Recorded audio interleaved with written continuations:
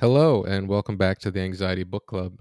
This is episode 35, and I'm very pleased to be joined today by James Kingsland, the author of this month's book, Am I Dreaming? The Science of Altered States from Psychedelics to Virtual Reality and Beyond. James is a science and medical journalist with 25 years of experience working for publications such as The New Scientist, Nature, and The Guardian. He's also the author of Siddhartha's Brain, Unlocking the Ancient Science of Enlightenment, which also excited and curious to read at some point, as well as having his own blog, The Plastic Brain, where he writes about neuroscience and Buddhist psychology. So thank you so much, James, for being here today. Thank you. It's a pleasure. Thanks for the invitation. Totally. So originally we were going to talk about Siddhartha's Brain, but then you let me know about this newer book that came out. How long has Am I Dreaming been out? Well, it came out the year before the pandemic really kicked off, so that's 2019, isn't it? Yeah, I see that here in the copyright. Yeah. So it's been a few years, but it's like we've been in suspended animation since then. So yeah, perhaps it's not so long after all. Right. Nothing's really happened in the last 2 years. No, no, we've been on hold. Right. So this book was wonderful, wonderful to read, and I would say extremely interesting. Like interesting level approaching a 10, which isn't always the case with the books that we have on the podcast. A lot of them are very useful because we have like a lot of self-help, mental health books. And this one is also useful, but it's also extraordinarily interesting because it's about, it's about our brains, not just our minds. Um, so thanks for doing all the hard work. I guess I mean you've been a science writer a long time, so you're constantly digging into the nitty gritty of things, into all the jargon and all the vocabularies. Well, that's right. I started out as a sub editor, winding up at New Scientist, and yeah, it was all about getting down to the nitty gritty of language and trying to explain complex subjects in a way that a generalist reader can understand. And then I started to get into the writing, and so I've written features and news articles. Most recently, I've been writing medical news for Medical News Today, which is part of Healthline, and so yes, I've been in it for a long time, one way or another. Right. So I mean Siddhartha's Brain, which I haven't read yet, but I can imagine what it's about, and Am I Dreaming? These are a lot about the mind. But since you've been a science writer for a long time, were there other big themes that you were focused on before you started getting into all this heady stuff? Um, well, I wrote a lot of features for New Scientist about neuroscience of mental illness and a bit about genetics too. But I've been really since the start of my career. I've been very interested in how well antidepressants, namely SSRIs, work for depression, and that's such a long running debate. So it's been kind of at the back of my mind for a long time, and all the alternatives to drugs, such as CBT, cognitive behavioral therapy, and mindfulness, and most recently psychedelics have come to the fore. So it's something that's been sort of cooking for a long time, as it were. Since the start of my career, when people were questioning whether SSRIs were as fantastic as they were initially cracked up to be. It turns out they have multiple side effects, and they don't work for everybody. It takes them a while to kick in, and also the contention is that they tend to numb the symptoms rather than treating the underlying causes. So obviously, all this is still quite contentious, and they do work extremely well for some people, but they don't work for everybody. So these extra interventions like mindfulness and psychedelics and so on are really interesting, promising alternatives. Right. Yeah. I think the episode that's going to come out next month, the author's a neuroscientist, and he's also a mindfulness researcher. And I think in his book he talks about how if people come into the office for an anxiety problem, he has like a 1 in 5 shot of getting an SSRI or some other medication to work, whereas with mindfulness or very like targeted prescriptive mindfulness, it's like one and two. Oh, um, wow. yeah. So, is your interest in like the efficacy of SSRIs, is that a purely a professional interest, or as a human with a brain, is it close to your heart or mind at all?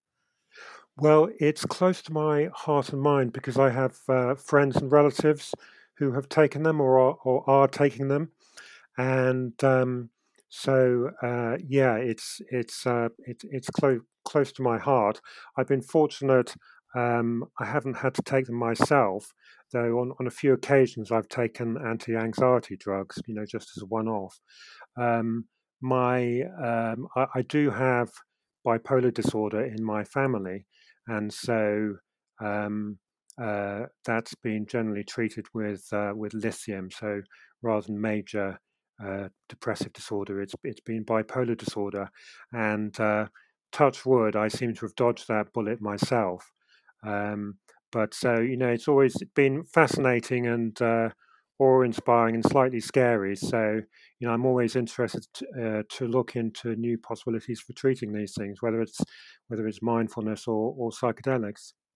Totally. Yeah, and you write about your family history with bipolar disorder in the book, and some of your like early queasiness around some of the ayahuasca ceremonies, or the one that you attended. Um, so okay, so let's get down to the book. So the book is all about it's I mean, obviously you wrote it, so you know better than I, but from reading it, there's so many similarities but also important differences between our sort of waking lives, our waking minds, and everything else, which includes like trance, hypnotism, virtual reality, psychedelics, mindfulness, even playing video games. So I guess the book tries to tease apart the kind of the differences there, and how the brain actually works to mediate those differences, to modulate them. So what are those states? The non-sober, non-ruminating, non-like traditional mental state, um, of just an awake brain on a day. What's the difference between that and all those other things I enumerated? Yeah, well, as you say, it's been fascinating to discover all the things that they have in common. I was concerned when I started writing the book that I wouldn't find a common thread, um, but I did in so many ways, and what these altered states reveal is how the brain works in normal consciousness, and what is so incredibly counterintuitive and fascinating is that even in ordinary consciousness, the brain is effectively um, creating our perception, our thoughts and emotions, rather than as you might intuitively think. It's not that we're taking in sensory experiences, sensory data, and building the world inside our head as a kind of internal theatre. It's rather more as though the brain imposes its cognitive models on the world. It creates so much of what we believe to be perception from the outside in. A lot of it is from the inside out, and from the moment of birth, where our brains are building this kind of model of the external world, and the better it gets at it, the less it relies on pure raw sensory data. So, and this only becomes apparent, for example, in optical illusions, when all sorts of weird things jump off the page at you, and you think, "Wow, how can that be possible?" And uh,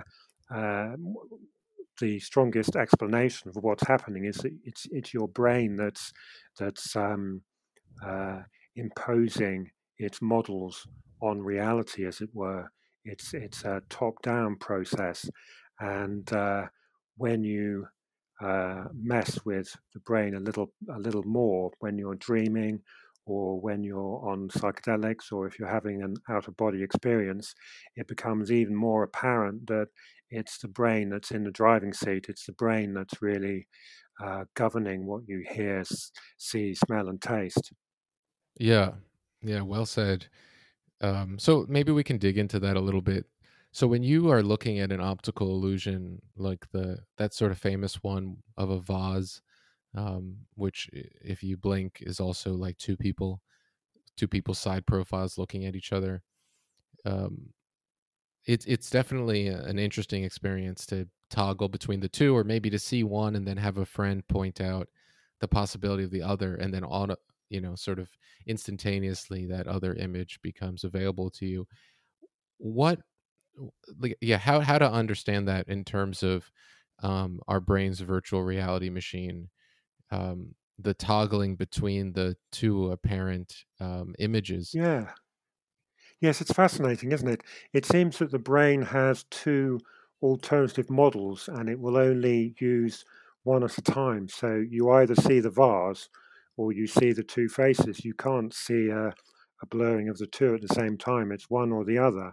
And that really demonstrates, that the brain is almost like selecting from a deck, like a deck of cards, the um, alternative models, alternative um, preconceptions of how the world is meant to look. And so it chooses one and it goes with that. And then, unless somebody prompts you to see it the other way, it will stick with that. Um, and it's true in so much of our experience.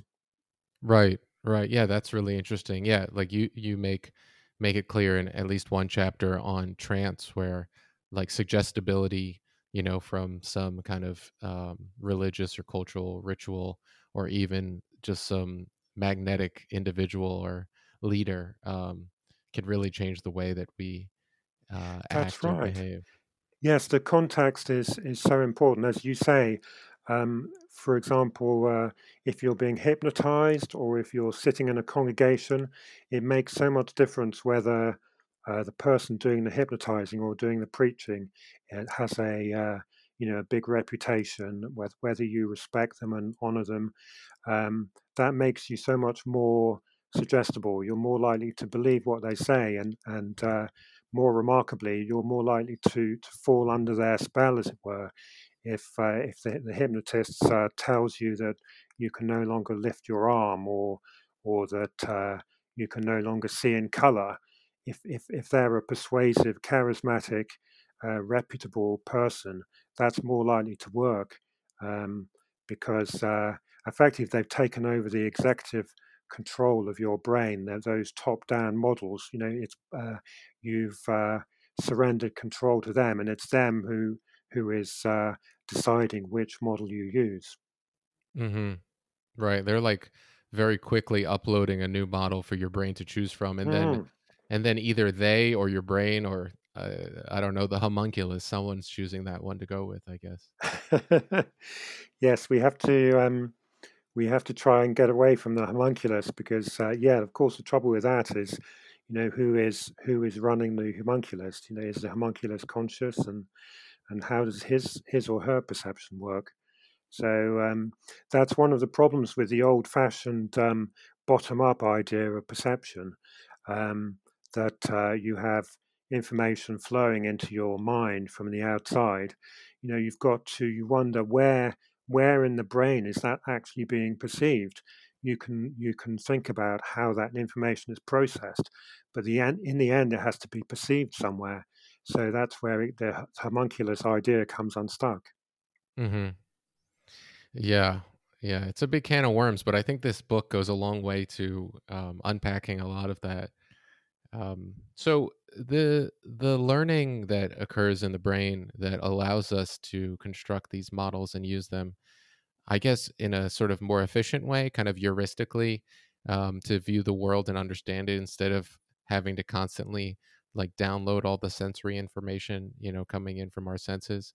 I mean, you write that a lot of that stuff starts in the womb, including the grand perception. At least one talked about a lot in Buddhist circles of like having a self.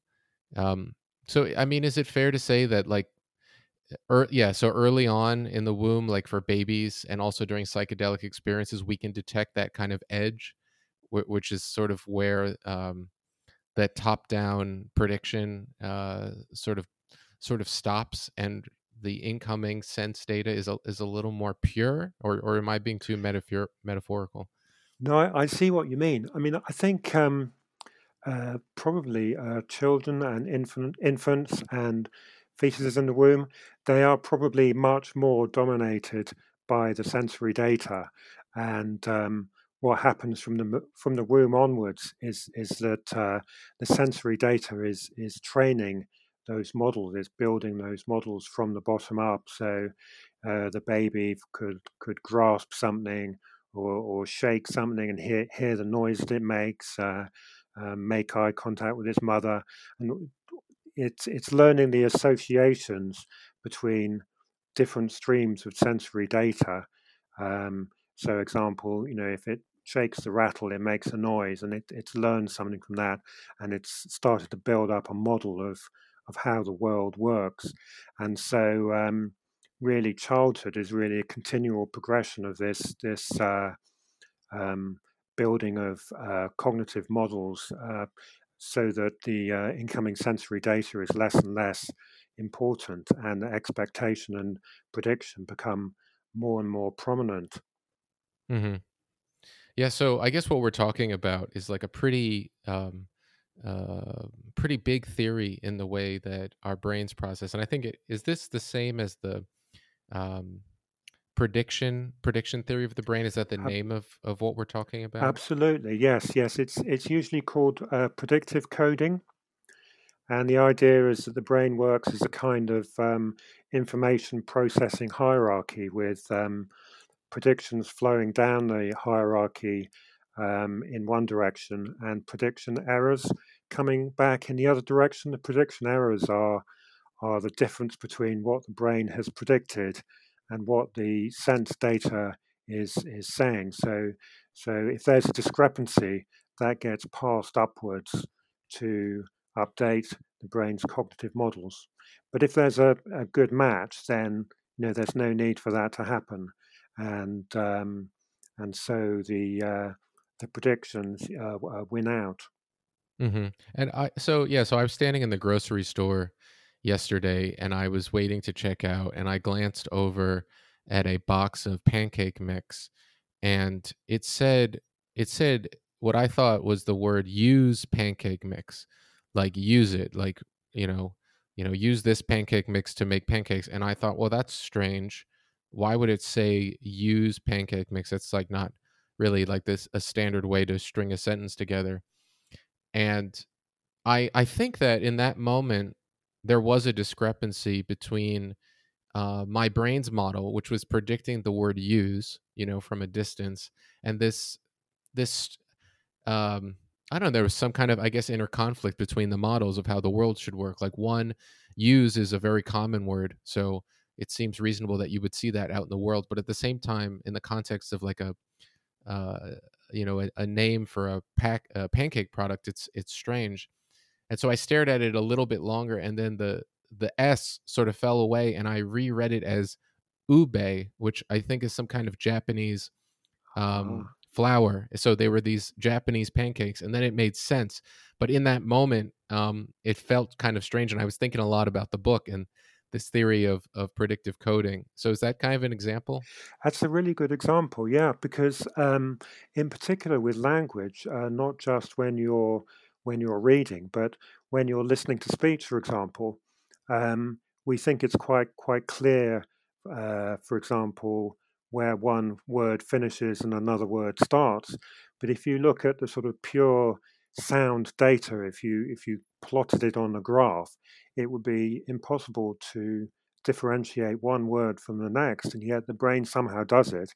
And the idea is that it's our experience of learning a language has allowed us to overlay meaning predictions on what would otherwise be a sort of meaningless mass of acoustic data.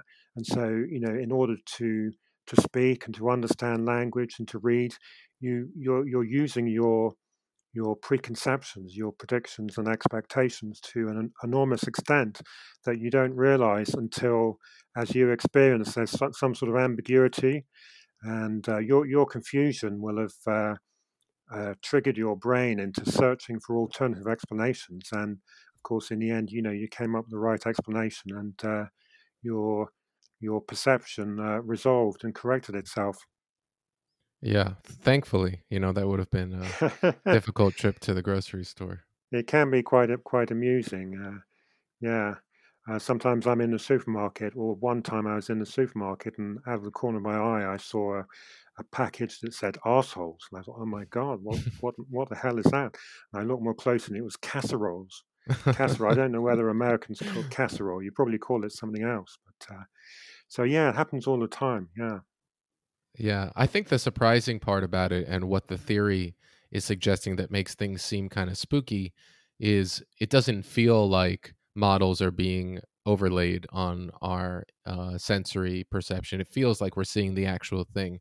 So for me to stare at that word that I thought was USE, and then like in a moment it changed to a B. I guess that's the real kind of like strange or spooky part, right? That makes the It's remarkable, yeah, yeah. and it all happens unconsciously, and in less than a blink of an eye. Much faster than a blink of an eye, so that you don't notice that it's happening. And I'm sure we'll get onto this later, but on psychedelics in particular, LSD, the hallucinations are really quite incredible. And until it's happened to you, you don't realize how plastic our perception is, how malleable it is, until you've had a trip of some sort, and yeah, anything can happen basically, entirely according to your what you expect to happen, and what your preconceptions are. Yeah, let's talk about that now because that obviously dominates a big section of the book and is probably one of the reasons why someone would pick up the book because psychedelics are so interesting. So, yeah, as you said, like the experience of being on a psychedelics really sort of bears out this hypothesis, which seems a very good explanation for why things look so strange when you're tripping. Because I think, as you say, the data that comes into our senses is very noisy, and so if it weren't for this sort of discerning mind that filters out, as you call it, which I guess is a little controversial but probably useful, fake news from a more trustworthy source, our sober realities are much less interesting because it seems like the ground is not moving. But then, you ingest some mushrooms or ayahuasca or something, and then there's movement in the floor. Um, so this theory goes a long way in making that like not just an interesting or weird thing that happens, but laying bare just how noisy the incoming sense data is. That's right. Yeah, you hit the nail on the head. It does, what you see or experience while on psychedelics does depend enormously on how noisy and sparse that data is. For example, if you've got your blindfold on, you'll probably see visual hallucinations. But if you're out in the open air, looking at flowers and trees and grass, it'll be a completely different experience. You won't hallucinate, but you'll see everything more vividly. And one of my experiences was to see a garden as if it was in 3D for the first time. It supernaturally three-dimensional in a kind of in a way that I'd never seen before, and it was almost like going back to the Garden of Eden. I think that was the metaphor I used in the book. It was like a completely new creation, and lots of people say this, but as you say, if uh, if the sensory data is absent, then your mind will create your experience in its entirety, and you will see visions and things will happen. Or if you're indoors, perhaps in a dimly lit room, all sorts of crazy stuff is going to happen. The walls will start wobbling and so on, and the floor will start bobbing up and down, and colors will change, and all kinds of crazy stuff is going to happen if the sensory data is sparse or ambiguous. Yeah. Yeah, and I think we should get to the usefulness of beyond just being interesting, what the usefulness of these trips are, but I've sort of had a personal theory that the reason why things might seem to move a little bit when you're under the influence of psychedelics is because, you're breathing, right? So our bodies are constantly moving. So it kind of makes sense that the sensory input would Exactly. seem to Yeah. be. Yeah. I mean, probably there is some, some smidgen of ambiguous sensory data that is telling you that's what happened. For example, when I went on my very brief ayahuasca retreat, and during a ceremony up at the front of the temple, the Maloka, there was a shaman shaking an instrument, a rattle, and uh, under the influence of ayahuasca, I became convinced that the sound of the shaking, the rattling noise, was coming directly behind me. And when I looked around, there was nothing there. But later on, rationalizing it, I thought, well, it's possible these Moluccas, they're built of wooden pillars with a thatched roof on top, and I was sitting right in front of a pillar. In fact, I was leaning back on the pillar, I think. So it's just possible that the sound of the shaking coming from in front of me was bouncing off the pillar and into my ears, and it was that reflected sound that was tricking my brain into thinking the source was behind me and not in front of me. So it's the kind of thing that could happen. Some very sparse, ambiguous data could completely mislead you. And under psychedelics, things get ramped up to a whole new extent that you don't have in ordinary consciousness. Hmm. Yeah. So, yeah, let's talk a little bit about the therapeutic benefits because, if psychedelics are truly going to make it into the mainstream and be acceptable beyond just something that people use to kind of like bliss out and have an interesting afternoon. What are some of the benefits that are written about in the book for various maladies, including like depression, anxiety? I know OCD is also mentioned. Yeah, can you talk about that a little bit? That's right. Yeah. Well, it's a remarkable range of possible applications. The one that's, or the two actually that have had the most clinical research to date are anxiety, namely end of life anxiety, people with terminal illnesses, and the other one that's had a lot of, well, quite a bit of research so far is major depression. So the clinical trials are starting to show some really positive, interesting results. For example, one of the most recent ones from Imperial College in London showed that psilocybin was just as effective as a SSRI at treating depression. On one measure of depression, it was just as good as the drug, and on the other, it was quite a bit better. So and the other advantage, of course, with psilocybin is you just have to take it once, maybe twice, and the effects can last up to 6 months. Whereas with a conventional antidepressant, you need to carry on taking it every day. So there's some really interesting results starting to come out. And as you probably know, the FDA has granted breakthrough status to psilocybin as a treatment for major depression that doesn't respond to conventional drugs. And so hopefully that will fast track the phase three clinical trials so that it will become available as a therapy that much more quickly, hopefully, if all goes to plan. Hmm. Yeah, for sure.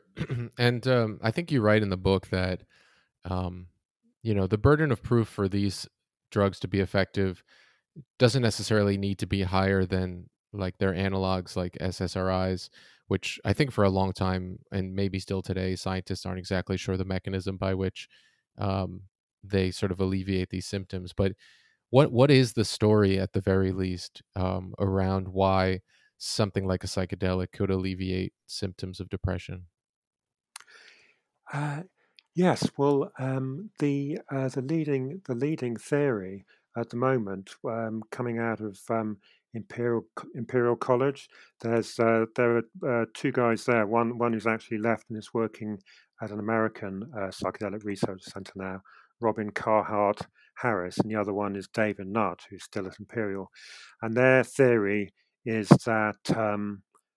What psychedelics do is to nudge the brain towards a more chaotic or entropic state, and in this more fluid, chaotic state, um, the brain is able to reconfigure, to reshuffle its cognitive models, um, because the problem with many mental illnesses is that the brain's models become highly rigid.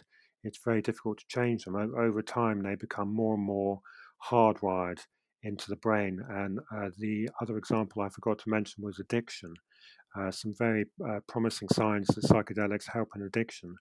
And what seems to happen when people get hooked on drugs, for example, or on smoking or alcohol, what have you, or gambling, um, their their minds, their pre-configured models, they become extremely rigid.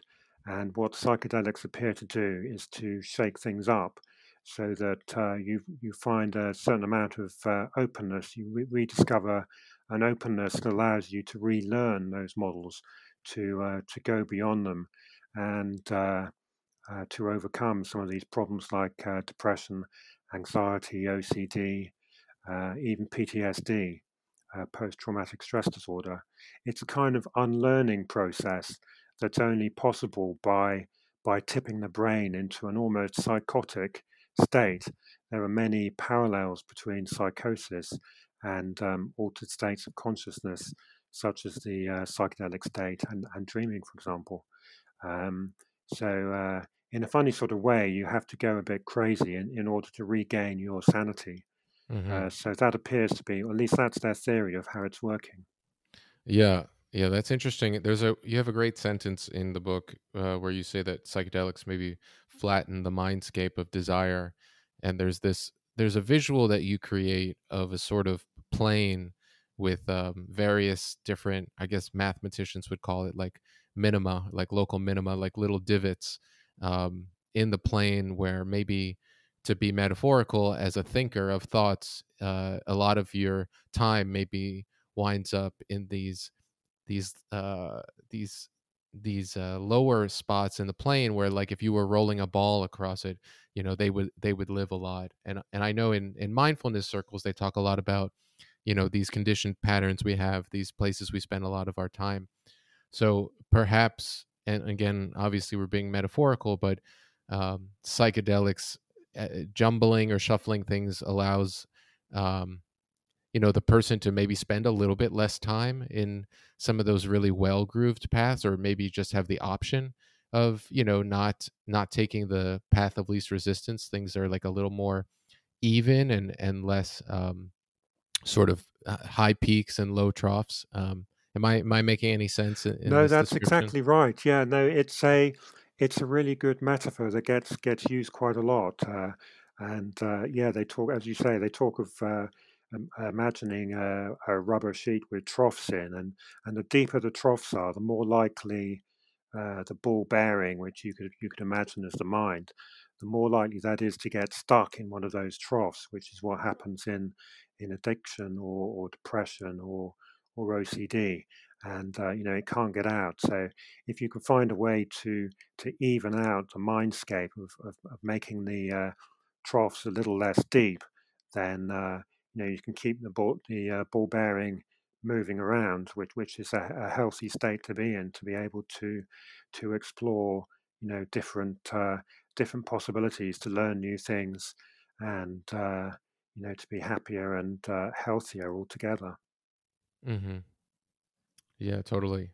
It's a really compelling image, one that definitely resonates with me. um, I think the one thing that's pretty interesting about the psychedelic experience is it seems to reorder like priorities. Um, I mean, like I remember on one, I've done mushrooms a few times, and I remember on one such event, it seemed like the my normal waking thoughts, which are mostly about like finding safety and reproducing, were kind of replaced by like how interesting the floor was or grass. So it's kind of like, I don't know, for me it felt like there was this evolutionary story, which is like, eat things, find things, that sort of frantic gathering of possessions and relationships was replaced by more like curiosity. I don't Yeah, know if that maps on. very much so. Yes, and in a funny sort of way, the world becomes so much more fascinating and interesting and fulfilling.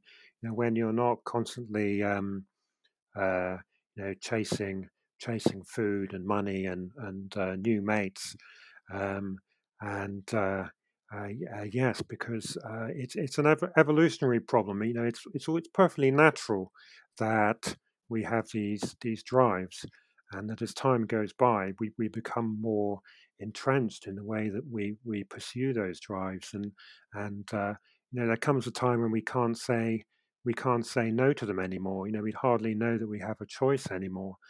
And so the wonderful thing about altered states, and in particular psychedelics, is that they can, at least for a short while, they can break us out of that sort of prison, that evolutionary prison that has been imposed on us, during our own lifetime, and of course during millions of years of evolution. The compulsion to eat and reproduce and survive.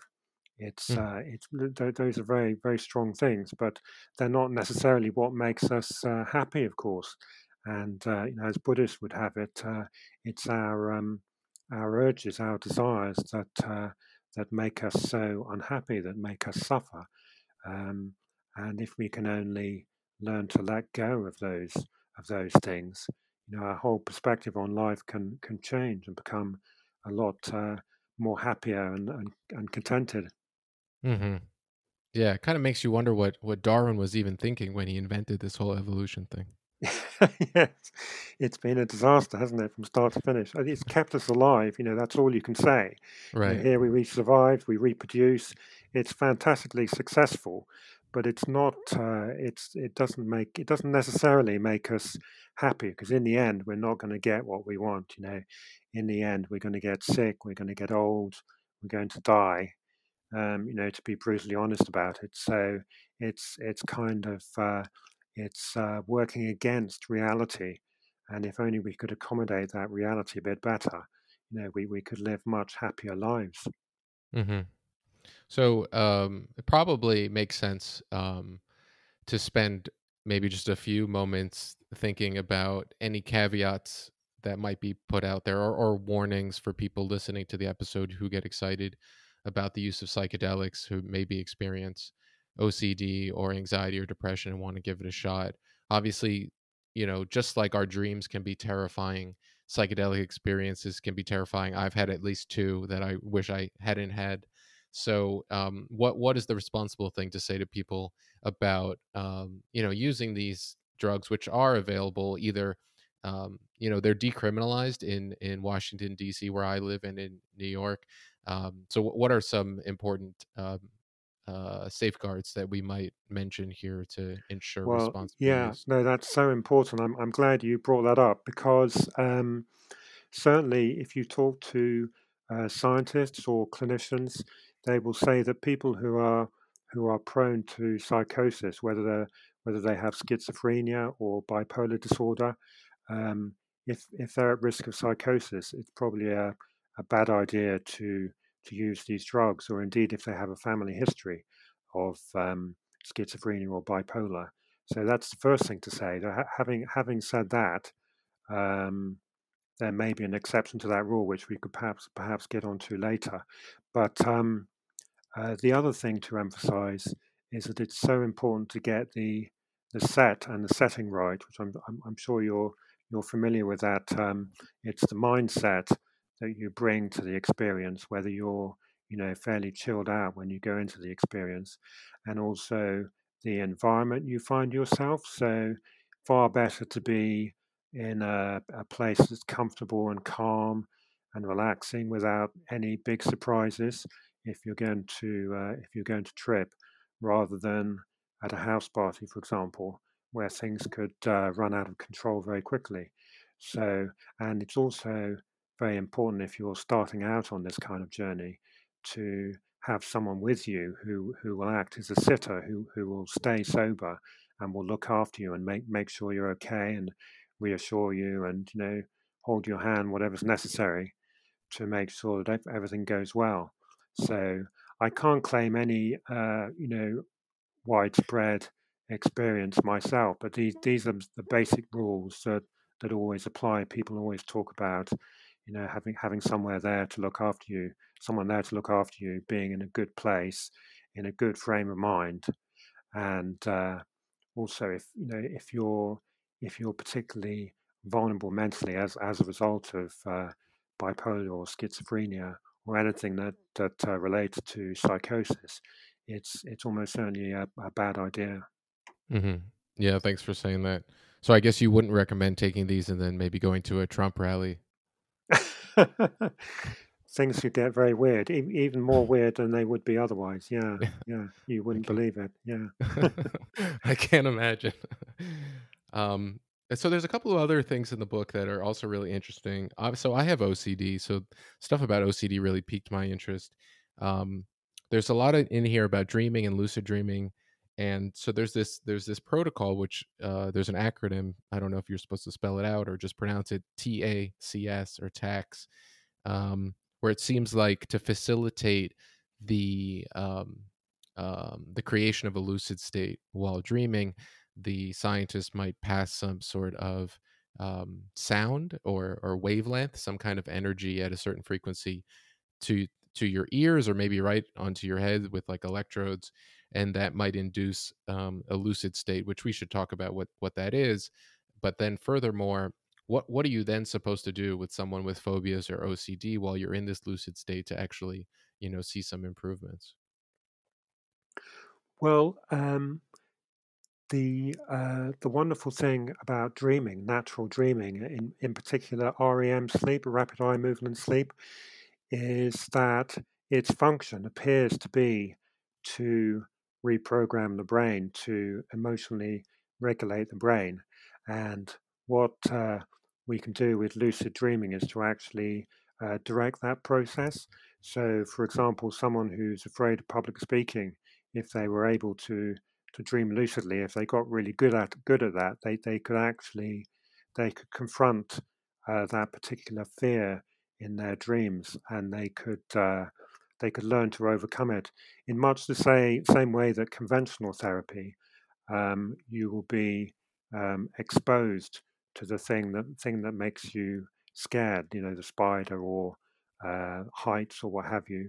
And the idea is that by being exposed to those things without any consequences, you will unlearn that faulty conditioning, and that's how the therapy works. And in lucid dreaming, you can effectively do that for yourself, but with one major caveat, which is that it's actually quite difficult to learn to dream lucidly, despite all the books that have been written. Full disclosure, it's not actually very easy. There are techniques and there are bits of equipment you can buy that work um, by creating some sort of stimulus, whether it's a bright flashing light or a vibration that tells you while you're asleep that you've entered REM sleep, which is the period when you're able to lucid dream. If you've learned how to, if you've developed that skill. Um, but the evidence in favour of the kinds of different kinds of equipment, and indeed the evidence in favour of the different induction techniques, is still quite sketchy. We're still quite early stages. Um, so in the end, persistence will probably pay off, but it's something you have to work at. And one of the things you can do is journal your dreams, keep a record of your dreams, so that you can start to recognize their distinctive characteristics. For example, in my dreams, I seem to do a lot of climbing for some reason, though I don't climb in the real world. But there's a lot of climbing in my dreams, and people, they always seem to meet celebrities or people who have passed on. And so there are those signs which you can learn to recognize, and that hopefully will trigger you into lucidity.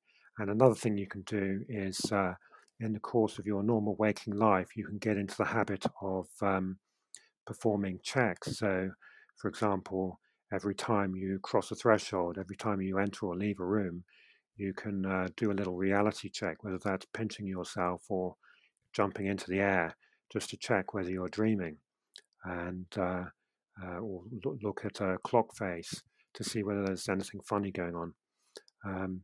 So these are all things you can do to train your mind to become lucid in your dreams. But they're not easy. They take a lot of work. Hmm. Yeah, I keep trying to push my finger through my hand, but I haven't succeeded yet. Yes, Yeah. so that's something I've tried to do too, without great success. I've had I could probably count the number of lucid dreams I've had on one hand, but it's very important to keep the idea of lucid dreaming at the front of your mind during the day. So even if the techniques aren't foolproof, simply reading books about lucid dreaming, at bedtime, that's the sort of thing that will keep the idea of lucid dreaming at the forefront of your mind, and you'll be more likely to think of it while you're dreaming. It's more likely to be triggered. Hmm.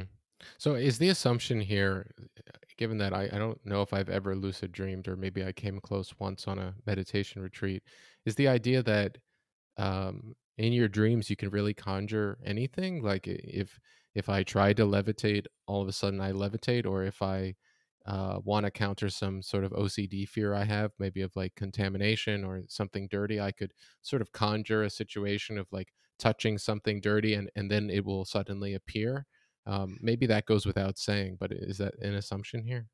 No, no, you're absolutely correct. There's no limit to what you can do really if you're good at it. You can conjure absolutely anything you like, and you can, in theory, you could create a sort of program for yourself to encounter the things that you find most disgusting. You could program yourself in waking time to you could set a schedule of what you want to do, almost like a real life training program, and when you become lucid in your dreams, you could actually go through that. And in the same way that people who have nightmares, people who have recurrent nightmares, they can. It helps if they can learn to become lucid. And as soon as you're lucid, you can start to let go of those fears. You can you can say boo to the monster and make it disappear. You can get your own back. You can smack it one, and it sounds like a bit of fun, but actually it helps to retrain the brain subconsciously. It's the sort of thing that will help to overcome those deep-seated um, models that you might have about waking your waking fears, which occurs in OCD and fear of flying and fear of spiders and what have you. So that's the theory anyway. But to tell the truth, I haven't seen a lot of research on it, so uh, a lot of this is still theoretical. Yeah. Well, yeah, for dreaming, it seems like hard to test, and also hard to put people in that state. Um, yeah, you have a speaking of, fear of flying, the statistic, not that it's so important for the central theme of the book, but the statistic you hear about road traffic accidents versus flying, 1.25 million people die annually in road traffic accidents, roughly equivalent to a Boeing 747 falling out of the sky every hour or so. That was quite an incredible statistic. Yes, that's right. I mean, that really goes to the idea that even though intellectually you know that flying is so much safer than getting in a car. You might know that intellectually, but knowing the statistic doesn't help you if you've got an inbuilt model that tells you that flying is extremely hazardous, and you're not going to get out of it alive. Um, it's very hard to overcome that, and you can't overcome it through argument. You have to do something a little more radical. Whether it's going for therapy and helping you to confront your fears and rewire those preconceptions about flying. Yeah, yeah. I mean, we find time and time again, despite people's best efforts, it's hard to rationalize with a brain that's in a sort of existentially fraught mode. If it's in a fight, flight, or freeze mode, you can tell a person, and you see this all the time. People telling each other to calm down. Like it just rarely Yeah, works. that's right. Yes, that's right. No, I mean, you've really got to unlearn these fears. You've got to go through the same process in reverse.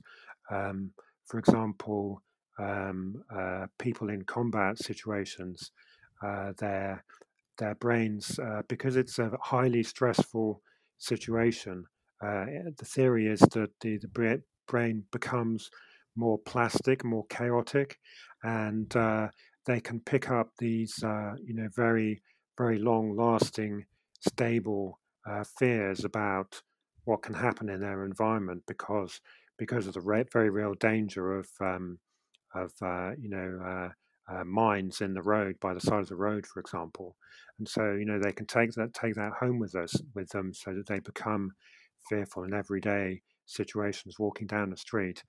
And the idea is that, for example, with psilocybin or LSD, you could return the brain to that chaotic plastic state and then relearn that faulty conditioning and uh, and recover from that situation from that type of PTSD. Hmm. Yeah, it's really so interesting. I think there's something else in the book that's kind of empowering, especially for people who suffer from things like schizophrenia, is this idea that delusions or hallucinations are instead of being like the mark of a brain that's really different in kind, it's really this continuum of differences because we're all maybe schizophrenic's not the right word to use, but we are all hallucinating at night when we're asleep, and yet some of us are having these delusions during the day. I mean, most of us are walking around pretty deluded anyways. So it's nice to think that people who suffer from some of these mental health maladies that are considered to be pretty extreme really are not so different from the rest of us, except maybe there's a few different gates that are a little more open or closed in their brain, and the things that they experience during their waking lives is not so different from what we experience every night when we hit the pillow. Absolutely, yes. I mean, hallucinations are really quite common, even in people who don't have a diagnosed mental disorder. And in fact, psychologists would say hallucination is how perception works. Even ordinary perception is a controlled form of hallucination. And as we were saying earlier, this is how this only becomes apparent during optical illusions. And so. As you say, people who have schizophrenia or psychosis, it's simply become more apparent because, yeah, whether it's some neurotransmitter or receptor has nudged them into a state where it becomes more prominent than it should be. That the hallucination is in control, and the sensory evidence is becoming less and less important to their perception. Hmm. Yeah, I think a lot about this sometimes when I see like I'm from Florida and it's very hot there, and if you look at a black asphalt road in the distance, you'll often see those heat waves rising off of it that seem to make the world sort of blurry in the space where that heat is taking place. Would that be considered a hallucination or an optical illusion? Well, with the heat coming off the road, that's probably actually changing the density of the air. So that's probably bending the light as it passes through it. So So that's probably a physical effect. But there are all sorts of illusions. For example, there's one I mentioned in the book. If you're traveling in the train and looking out of the window, when you come to a stop at the station and look down at the ground, the ground will still be appear to be moving because your brain has got into this sort of um, this preconception about how the world is changing, and that program is still running when you come to a stop at the station. That program is still running, and it will take a few seconds to adjust to reality. It'll take a few seconds for the raw sensory data to percolate up through your hierarchical processing model to update your perception of what's really happening. Yeah, that stuff was very interesting. It reminds me, as my day job, I'm a software developer, and when people talk about artificial intelligence and machine learning, a lot of times they use this model called a neural network, which I guess is modeled after the brain and seems to do something pretty similar, which is to make predictions and then find what's wrong with those predictions and sort of cascade them back up to the original model to then make updates or make changes so that the prediction becomes more accurate. But one question I had about that model is it seems like the accuracy of information is sort of being verified in both directions, right? So like the sense information coming up and also the predictive information going down, or did I get that incorrect? Yeah, well, there's a subtle process going on at the same time, which they call precision. The brain seems to label the streams of information, whether they're going up or coming back down. It labels how reliable they are, how trustworthy they are, and in fact. Serotonin receptors and dopamine and dopamine receptors, they're closely involved in that process in determining how much credence the brain gives to whether it's sensory data coming upwards or the predictive data coming back down the other way. So there's this balance going on. It's not a simple two streams. It's a question of how reliable those alternative sources of information are.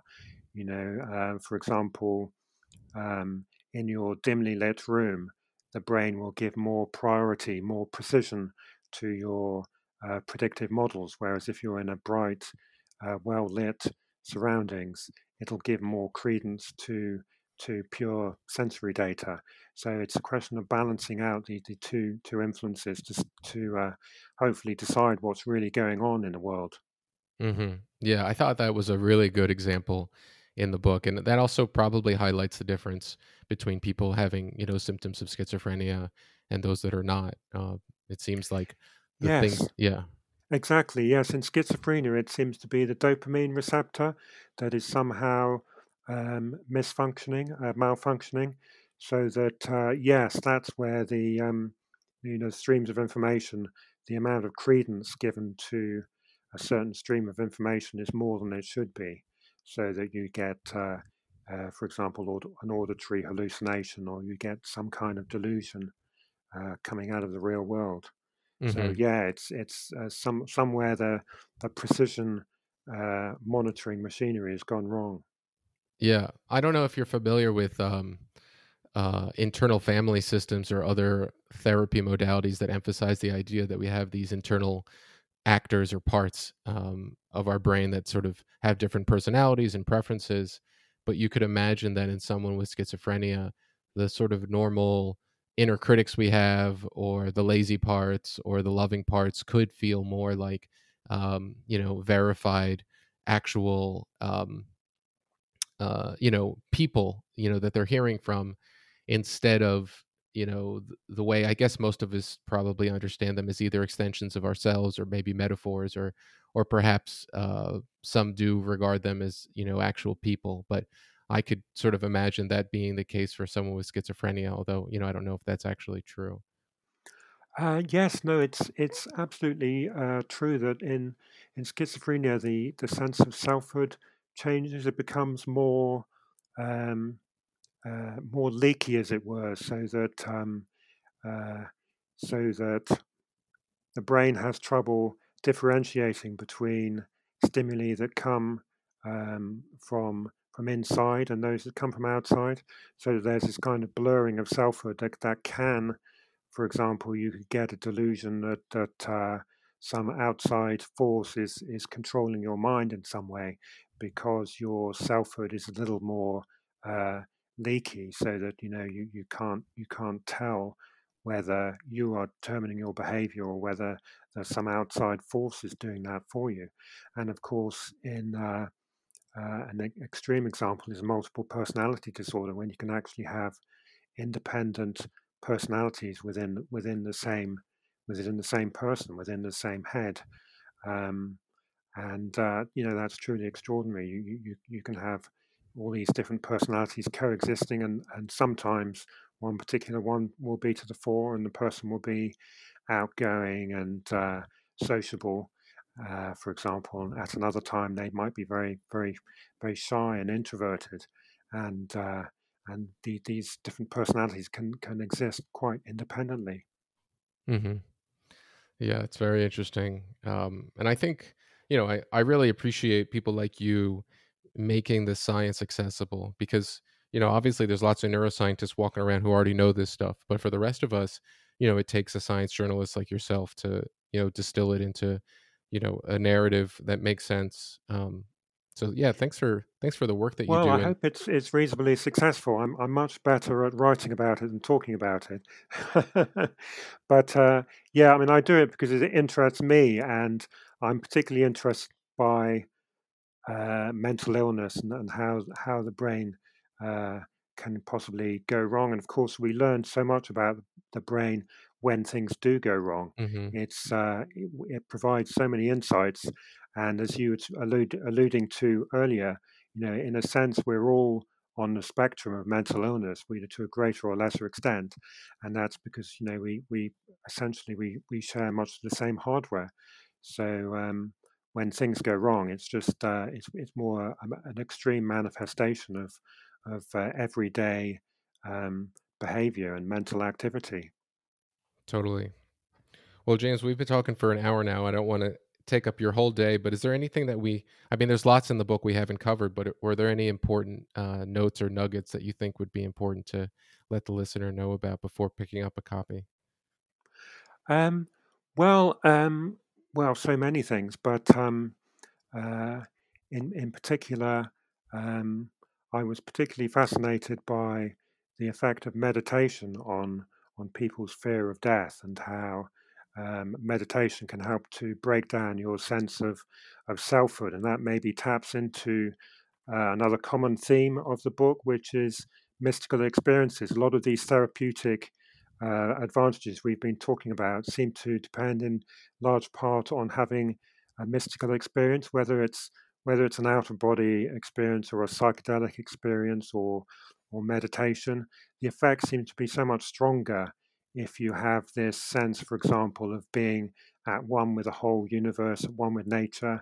And for me, that was a whole new paradigm, the idea that to heal, it's important to have these spiritual, mystical experiences. And scientists and doctors, they tend to, because they're trying to be objective, they tend to steer clear of all that stuff. But one of the things that I got out of writing this book was the discovery that um, these spiritual, mystical experiences are so important for healing. And I think psychiatrists and doctors will have to come to terms with them, and hopefully uh, try to foster spiritual breakthroughs to improve people's lives. Hmm. Yeah, yeah, for sure. I guess that will require sort of a blending of the normally pretty staid or clinical way that science and medicine are conducted with things that are more comfortable and more spiritual, like music or instruments or various different items that are associated with having a mystical experience. That's right. um, Yes, in these clinical trials, uh, they do tend to have religious symbols in the room where the trip takes place, it seems to be very important. Whether it's a Buddha or a cross or a picture of a saint, whatever it might be. These things are important, and it's kind of for me, it's a revelation because studying science and medicine, you can become very kind of your objective, but the world becomes kind of grey and uninteresting. You've unweaved the rainbow, as they famously say. But the reality with the mind is that these spiritual experiences, and you mentioned music, of course, and other kinds of art and dance and performance, they're actually very, very important to our well-being. Hmm. Totally. Well, with that, I think we'll close. But thanks so much, James, for writing the book and coming on the podcast. And perhaps some point in the future we can talk about Siddhartha's Brain, which I'm still very excited to read and discuss. I'd love to. Yes, it's been a pleasure talking to you. Thanks so much.